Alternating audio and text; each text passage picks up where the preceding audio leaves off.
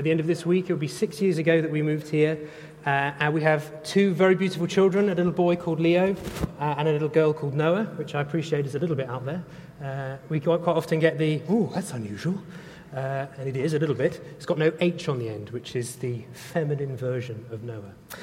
So there we go. I am a teacher. I've been teaching for 8 years, and I'm very much enjoying my summer holidays, of which I've already had 2 weeks. I know, for the teachers of you, other teachers of you in the room, I know it's just a bit rub it in, but I've already had 2 weeks. There we go. So I want to start by saying that we love this church a lot. We love it here, and it is a privilege for me to be with you this morning, speaking. This morning's message is the second in the summer series called The Restoration Man. Last week, John spoke to you about the resurrection.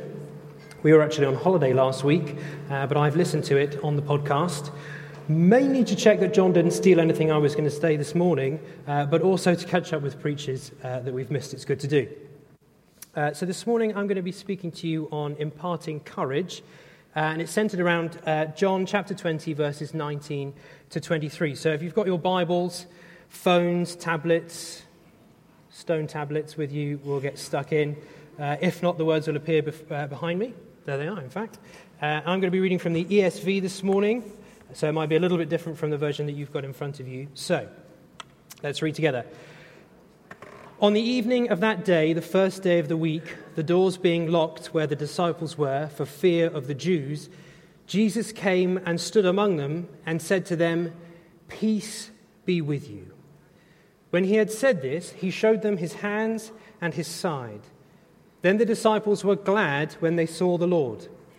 Jesus said to them again, "Peace be with you. As the Father has sent me, even so I am sending you."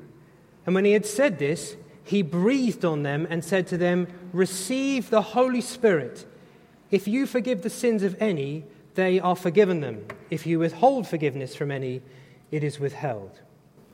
Let's pray together. Father God, thank you, Jesus, that you are living and alive, Father God. Thank you that we can come to you this morning and give you our all. And Father, I pray this morning that the words that I've prepared would be from you, Jesus. I pray that you would speak through me this morning. Father, would you bless us? Open our hearts this morning to hear your word. We pray in Jesus' name. Amen. Amen. So, I'm going to take you through 3 points this morning, themes which I feel arise from this passage. The first one is fear. The second one is peace. And the third is courage. So, let's start with fear. If we can have the next slide up, there we go, fear. Let's go on to the next one, thank you.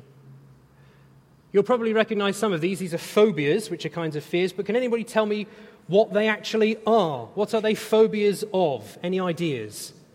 Octophobia. Somebody might have an idea of octophobia. Fear of the number 8, yes, octophobia. You can also have quintophobia, which is fear of the number 5, septophobia. You can have fear of actually any number. Pentherophobia, anyone? No? It's actually fear of your mother-in-law. Yep, that's a good one. Technophobia, we all know technophobia, surely. Fear of technology, yes. Fear of technology, yes. And the last one, anyone have a go at saying the last one? Hippopotamostrosa quipedil something or other phobia. Yes, that one is actually fear of long words. Would you believe it? Yeah, that's great.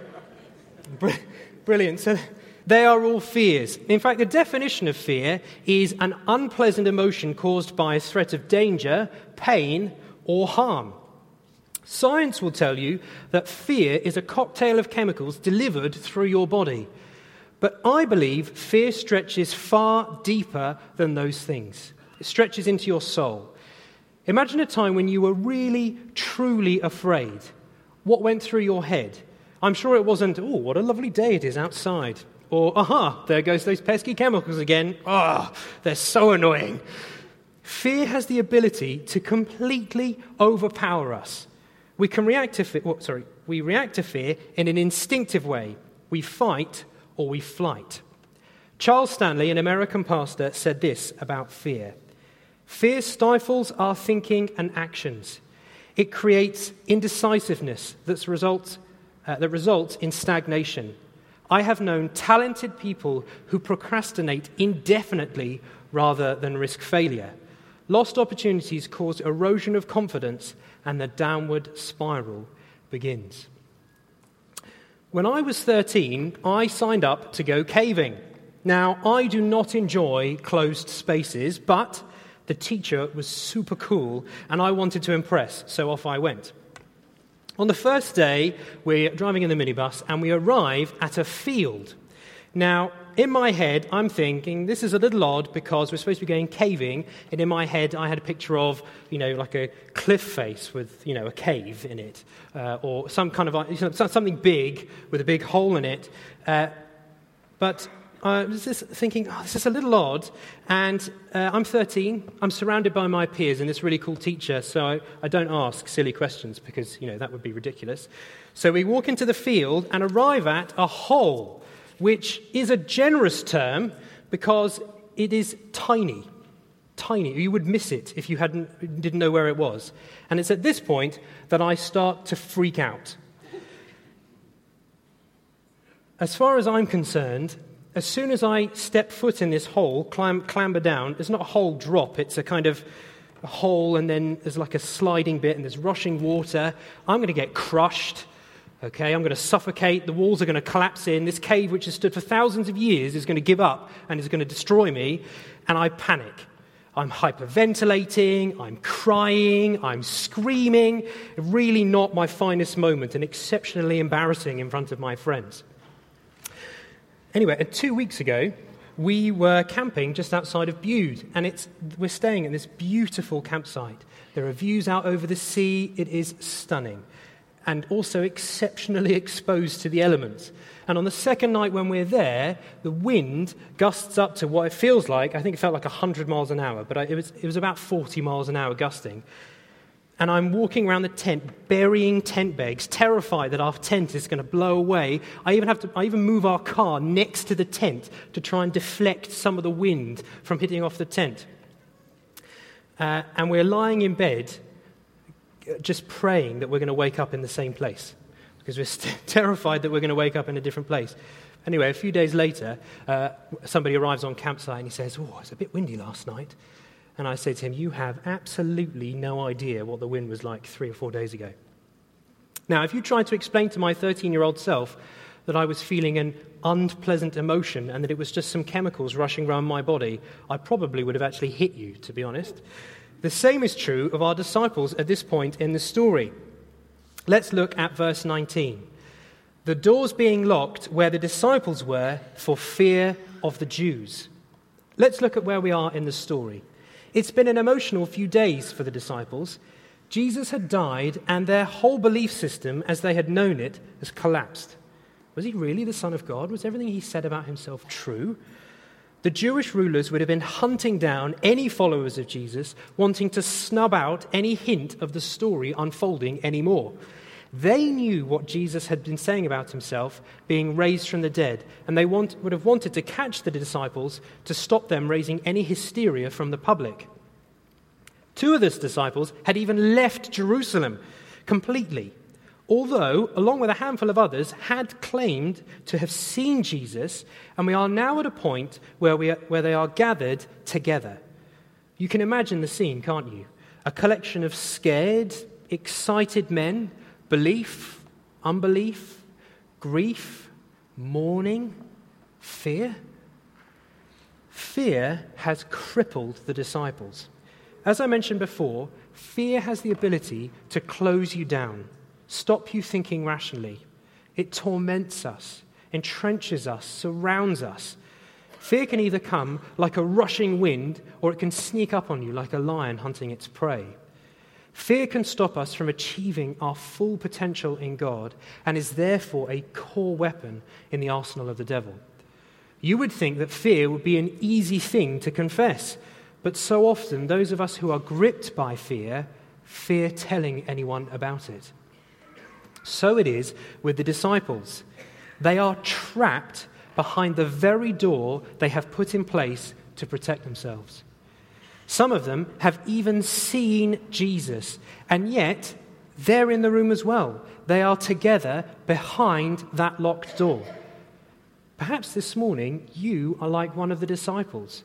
You have yet to see Jesus, and you're afraid of what's behind the door. Or maybe you have seen Jesus, but you're afraid of what the outside world will say. Just like them, you need what happens next. You need peace. Let's look on into the second half of verse 19 to 20. Jesus came and stood among them and said, "Peace be with you." There are a couple of things to notice about this as we move on. Jesus enters through a locked door. How many people do you know that can walk through locked doors? I don't actually know anyone who can walk through a locked door. It is a reflection of the miracle of the resurrection. As John told us last week, the grave clothes would have been left perfectly intact. Jesus passed through the grave clothes and in the same way passes through the door into the room, displaying to those inside that he truly is the Son of God.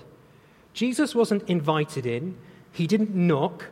The disciples didn't say, "Come to us, Lord." He was just there. Jesus comes in and takes control of the situation. He identifies the fear behind the door and bursts in. Can you imagine it? Just place yourself there. The disciples are gathered around, nervous whispering, awkward silences, and then, boom, Jesus is there. Ellen will tell you, I'm a fairly jumpy person. I jump at the slightest pop. Jesus appears in the room. That would have totally taken me over the edge. I would have probably passed out. I say probably. I definitely would have passed out. Jesus announces peace. In fact, he announces shalom. Shalom is the Hebrew word for peace, but our slightly stunted English language doesn't quite translate the meaning of the word fully. Shalom can also mean safety, contentment, healing, salvation, to name a few. It's a greeting to say well-being. I wish well-being upon you. I've lost my place. When Jesus greets the disciples, it's not with a, "Hey, how's it going? Whoa, peace out." Okay? He doesn't come in and make a big scene. Well, he does, but he doesn't make a big thing of it. He says, he greets them with a heavenly peace, a peace with love, with joy, with understanding, with victory. Now place yourself back in that room. Place your fear in front of you. Place the fear of the disciples in front of you. Jesus appears and says to you, "Shalom." Shalom.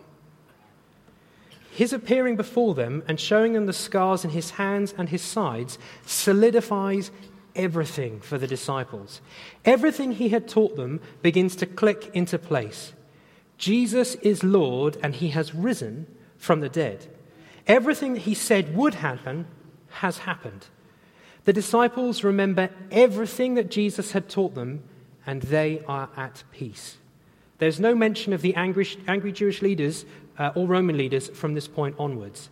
There is no questioning, no ifs, no buts. They are at peace.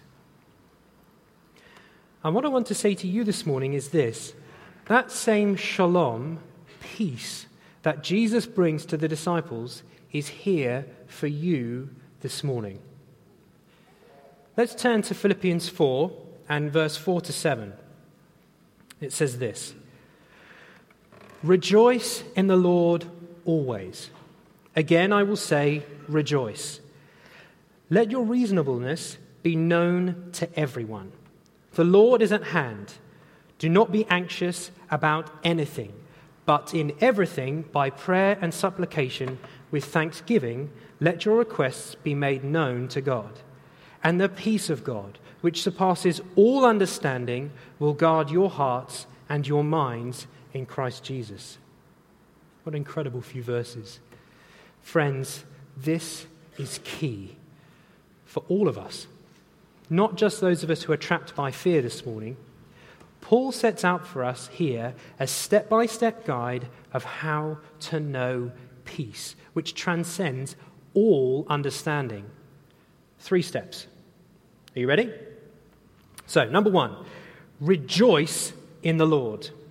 Rejoice in the salvation that you have been given. God so loved you, me, everyone, that he has given us his one and only Son, who died on a cross and rose again 3 days later so that we might have a perfectly restored relationship with our Father in heaven. Jesus is alive. Amen? Amen. His sacrifice on the cross covers all sins. All sins. Rejoice. This day, you can know the freedom that Jesus brings, the restoration he brings, the salvation he brings, the life, the healing, the security, the passion, the love, the peace that he brings. Rejoice in the Lord. 2, pray with thanksgiving. Bring everything to Jesus. Pray not with a woe is me, but in the confidence of your eternal salvation. Pray with thanksgiving first. Thank you, Lord, that I am new in you. Thank you, Lord, for my job, for my house. Thank you, Lord, for my family. Thank you, Lord, for the little things that you bless me with. Thank you, Lord, for my neighbor who's actually really difficult to love. Thank you, Lord. We pray with thanksgiving. And finally, it's not even really a step. You just do 1, 2, and then it happens. You receive peace. And the peace of God, which transcends all understanding, will guard your hearts and your minds in Christ Jesus. We receive peace. It really is that simple. We rejoice, we pray with thanksgiving, and we receive peace. When our daughter Noah was 7 weeks old, she got a bit of a sniffle, which is a bit gutting, really, especially when they're 7 weeks old, and what meant an even worse night of sleep for Ellen. But over the course of a few days, she actually began to get worse. That was over the weekend. I returned home from work on the Monday evening. I go to work during the day. And I will never forget this. I walk in the door and walk into the living room, and Noah is lying in my dad's arms, fighting to breathe. Her chest is sucking in. It is one of the scariest things that I have ever seen.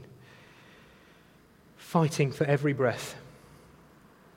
At this point, we phoned 111, and I can tell you, it felt like seconds, and our room is filled with paramedics. Noah is admitted and taken with Ellen by ambulance to hospital, and for 2 days, we watch our little girl struggle to breathe. We have to feed her through a tube. But despite this, all of these stresses and strains, both Ellen and I felt at peace. Not by our own means, I can definitely tell you that, but because it is not possible to look upon a poorly child and think, oh, everything's going to be fine. But because we prayed, our community group prayed, the church prayed that we would find peace. No matter what happened to Noah, we knew that God was in control and that we could trust him. Now, at this point, we're going to have a little pause, and I'd like to invite Debbie Wood, who's going to come up. Debbie is, technophobia. How do I turn this on? There. Hello? That could be this one. Hello? Debbie, say hello. Hello. Excellent. Hello. Okay. Debbie is a member of the church here, Yeah. and we've known Debbie for a few years. She helps to oversee our community groups. She's part of the pastoral team of the church, and we would consider Debbie and Gary both very good friends of ours. So, Debbie, I'd just like you to share a little bit with us. So, first of all, what was your fear? My fear was to do with Luke being ill. He was taken seriously ill 6 years ago, and after 3 weeks we were warned that he might die because he was so poorly. And so my fear was the fact that he might die, or if he didn't die, that he might suffer from long-term health issues, and under that he might fall away from God. Okay. So obviously this could be something that could have really stunted your walk with God. Talk us through what happened. Like, what processes did you kind of go through in through all of that? Well, initially you're in shock, I think, but over time, and initially God really held us through everything, and he has held us through the whole journey. But it was when Luke came home disabled with a Zimmer and wheelchair that I knew I had to spend time with God to get through my day. And it was just a really difficult time, but I knew that I had to come to Jesus. Because the thing is, when something like that happens, you have to weigh up, is God good? And I concluded that he was, because that's what the Bible said. Can he heal Luke? And I concluded that he could. Well, if he was good and wasn't healing Luke, then he must have purposes for Luke. So over time, what happened was I learnt to face I think the thing with fear is you have to face it. It's no good trying to go, la, la, la, la, la, I don't feel it. You've got to face it and come to Jesus in it. And crucial to me facing it was reading the Bible. The Bible was just a treasure of strength to me. And something that in particular has held me has been, there's a story in Samuel about David and his camp being plundered. And it says when David came back to the camp, he was devastated, and all his men kept blaming him because all the wives had gone, all the children had gone, all their goods had gone. And it says that David wept until he had no strength left to weep, and then he strengthened himself in the Lord. And what I've learned over many years, it's 6.5 years now, is you can't go straight to strengthening yourself in the Lord. Those verses in Philippians, do not be anxious about anything. Instead, pray about everything. Tell God what you need and thank him for what he's done. And that exactly what you were saying, it's thanking him it's being honest with him. Lord, is Luke going to die? I don't know. But actually, it's then strengthening yourself in the Lord after you've acknowledged the pain and the worries and the fears. Yeah, great. And just one final question. Is it easy now? I wouldn't say it's easy now. There are different things coming up. Gary and I have had a spate of different circumstances. We've got health issues in our wider family at the moment. My brother has been diagnosed with a life-threatening heart condition, which is genetic, so we have now to be tested. It isn't easy now. Like, this walk is a battle. But actually, I tell you, over time, God strengthens you, and your default is not fear, your default is faith, because you align it with what and it's not that it's just there. Yeah. Brilliant. Thank you so much, Debbie. Should we give Debbie a warm hand?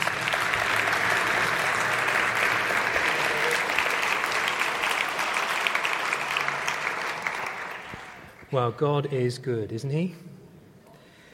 Now, before we move on, I just feel like I need to echo what Debbie said about a continuing sense of God's peace.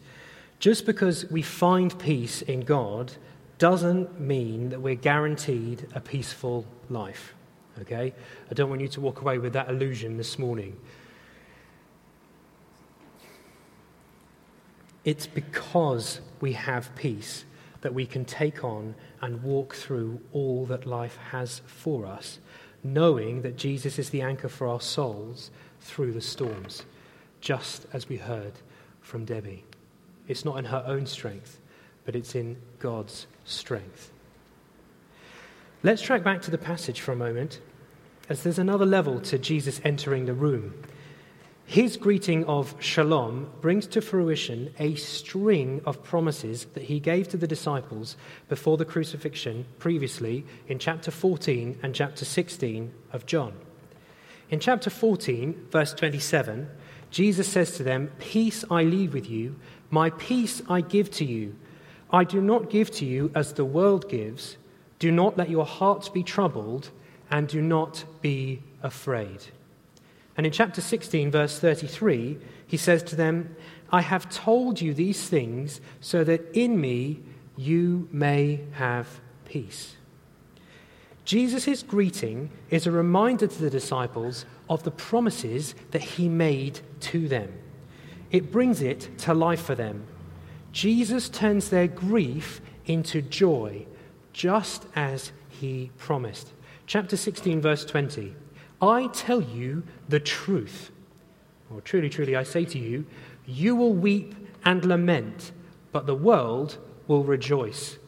You will be sorrowful, but your sorrow will turn into joy." Isn't that an incredible reflection of where we are with the disciples right now? You will weep and lament, but the world will rejoice. They're in that room, weeping, lamenting, and the world outside celebrates in the death of Jesus. You will be sorrowful, but your sorrow will be turned into joy. Jesus' entrance and declaration to the disciples confirms his status as the Son of God. By showing the disciples the scars, not only in his hands and his feet, but in his side, Jesus proves he is who he says he is, and the penny drops for the disciples. They don't get it in chapter 14 or chapter 16. They get it now. Jesus proves who he says he is. His miraculous entrance, again proof of who he is. This summer, my school put on a production of Joseph and his amazing technicolored dream coat. So I've spent a lot of time hearing that story over and over and over again. Joseph was an amazing character. Throughout all that life threw at him, he never let go of what God had promised him. He was hated by his brothers. They sold him into slavery. He was imprisoned unjustly by Potiphar after his wife lied about Joseph's conduct. He was left to rot in jail after he correctly interprets a dream and frees a man and is left behind by Pharaoh's cupbearer. He is forgotten, the lowest of the low. The list stacks up against him. But Joseph trusts what God has promised, and he is at peace throughout the storms of life. There is even some comparison between Joseph appearing to his brothers and Jesus appearing to the disciples. In Genesis 45, as Joseph reveals himself, it says that the brothers were not able to answer him because they were terrified in his presence. Joseph forgives his brothers and tells them not to be distressed. Of course, the musical version doesn't quite do justice to this original story, but the sense of joy that the brothers have as they return to their father to deliver the news with forgiveness on their hearts is overwhelming. So too should our response be to this passage. So, courage. Number 3. Now that we've received this shalom peace from Jesus, what do we do with it? Let's read together verse 21 and 22. I'll read it from here. We go. Jesus said to them again, "Peace be with you. As the Father has sent me, even so I am sending you." And when he had said this, he breathed on them and said to them, "Receive the Holy Spirit." Keep going. If you forgive the sins of any, they are forgiven them. If you withhold forgiveness from any, it is withheld. Firstly, there are some finer points that we can have a look at to focus in on here. Firstly, the way that Jesus speaks is interesting. As the Father has sent me, so I am sending you. He is telling the disciples that his and their mission is to the wider world. This isn't Jesus stepping back from his duties. He's telling them that they're not forging ahead with their own mission, but that he's already gone ahead of them. It is a continuing mission. It is, in fact, the first step in his commissioning of the disciples before Pentecost. He imparts some part of the Holy Spirit with them as he breathes on them. Well, you might say that's great for them, they were there. But what about us? Hebrews 6:16-20 tells us that through Jesus we have a steadfast anchor. No matter what comes our way, we can rest assured in the promise of God's unwavering love. The verses in Hebrews detail to us that unlike our own promises or oaths, which are lost or broken or ultimately run out, God has sworn eternally upon himself to deliver those who accept and trust in Jesus. What a promise! Jesus is speaking as much to us in John as he was to the disciples. He is telling us to go. What did the disciples do? They unlocked the door and went out. They, with confidence in Jesus, stood up to their fears. Jesus didn't open the door, they did. Not to an unknown, unprepared mission field, but out into the world in the knowledge that Jesus was with them and that they were continuing to follow his mission. As well as this, with the knowledge of Philippians 4 and Hebrews 6 that we now have, we should be able to open up our own doors and step out to face anything that the world could throw at us. You can receive that same Holy Spirit that Jesus imparted to the disciples here this morning. The Holy Spirit is part of the Trinity of God and is often given the name the Helper.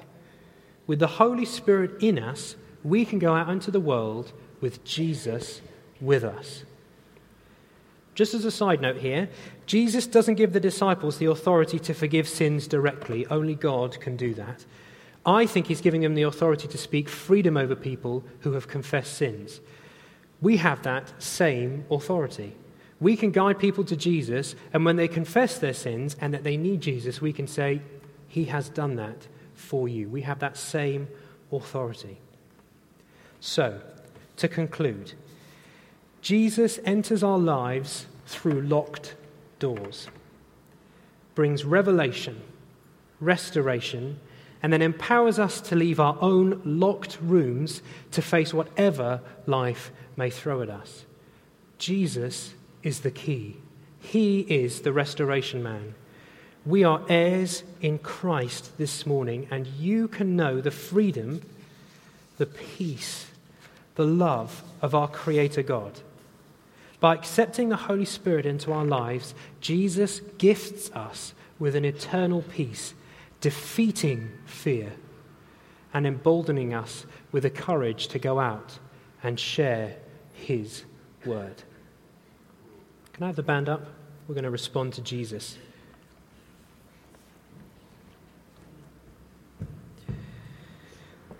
Jim, I was wondering, the song that we did just before we closed, could we do that one? Because I thought it was You Were Greater. Yeah, You Were Greater. I think it was brilliant. Ben led us really excellently. I think that would be really great to sing that one again. So I think there are a few groups of people here who need to respond to Jesus this morning. The first group, and I think probably the most important group, are if you are struggling with fear this morning, if you are feeling locked in to your room, you need to know the peace that Jesus can bring. You need to know shalom this morning. Perhaps you need a refreshing of the Holy Spirit this morning. You're feeling ready to be sent. Perhaps that's you this morning. Or perhaps you know about Jesus, you've heard about Jesus, but you need help to open the door. So just as the band play and as we begin to sing, I want to challenge you to open that door and walk forward. Okay? Opening a door is a physical act. You have to physically do something to open a door. And And I want you to physically do something this morning. I want you to come forward and receive peace. Even if you don't feel necessarily trapped in the room, you want to just receive peace, and you can come forward. We can all respond to that this morning. But if you are trapped, if you feel trapped by fear this morning, I want you to respond to God. Come forward. So just as we sing this song, let's respond to Jesus. Do you want to stand? Let's open our hearts to him.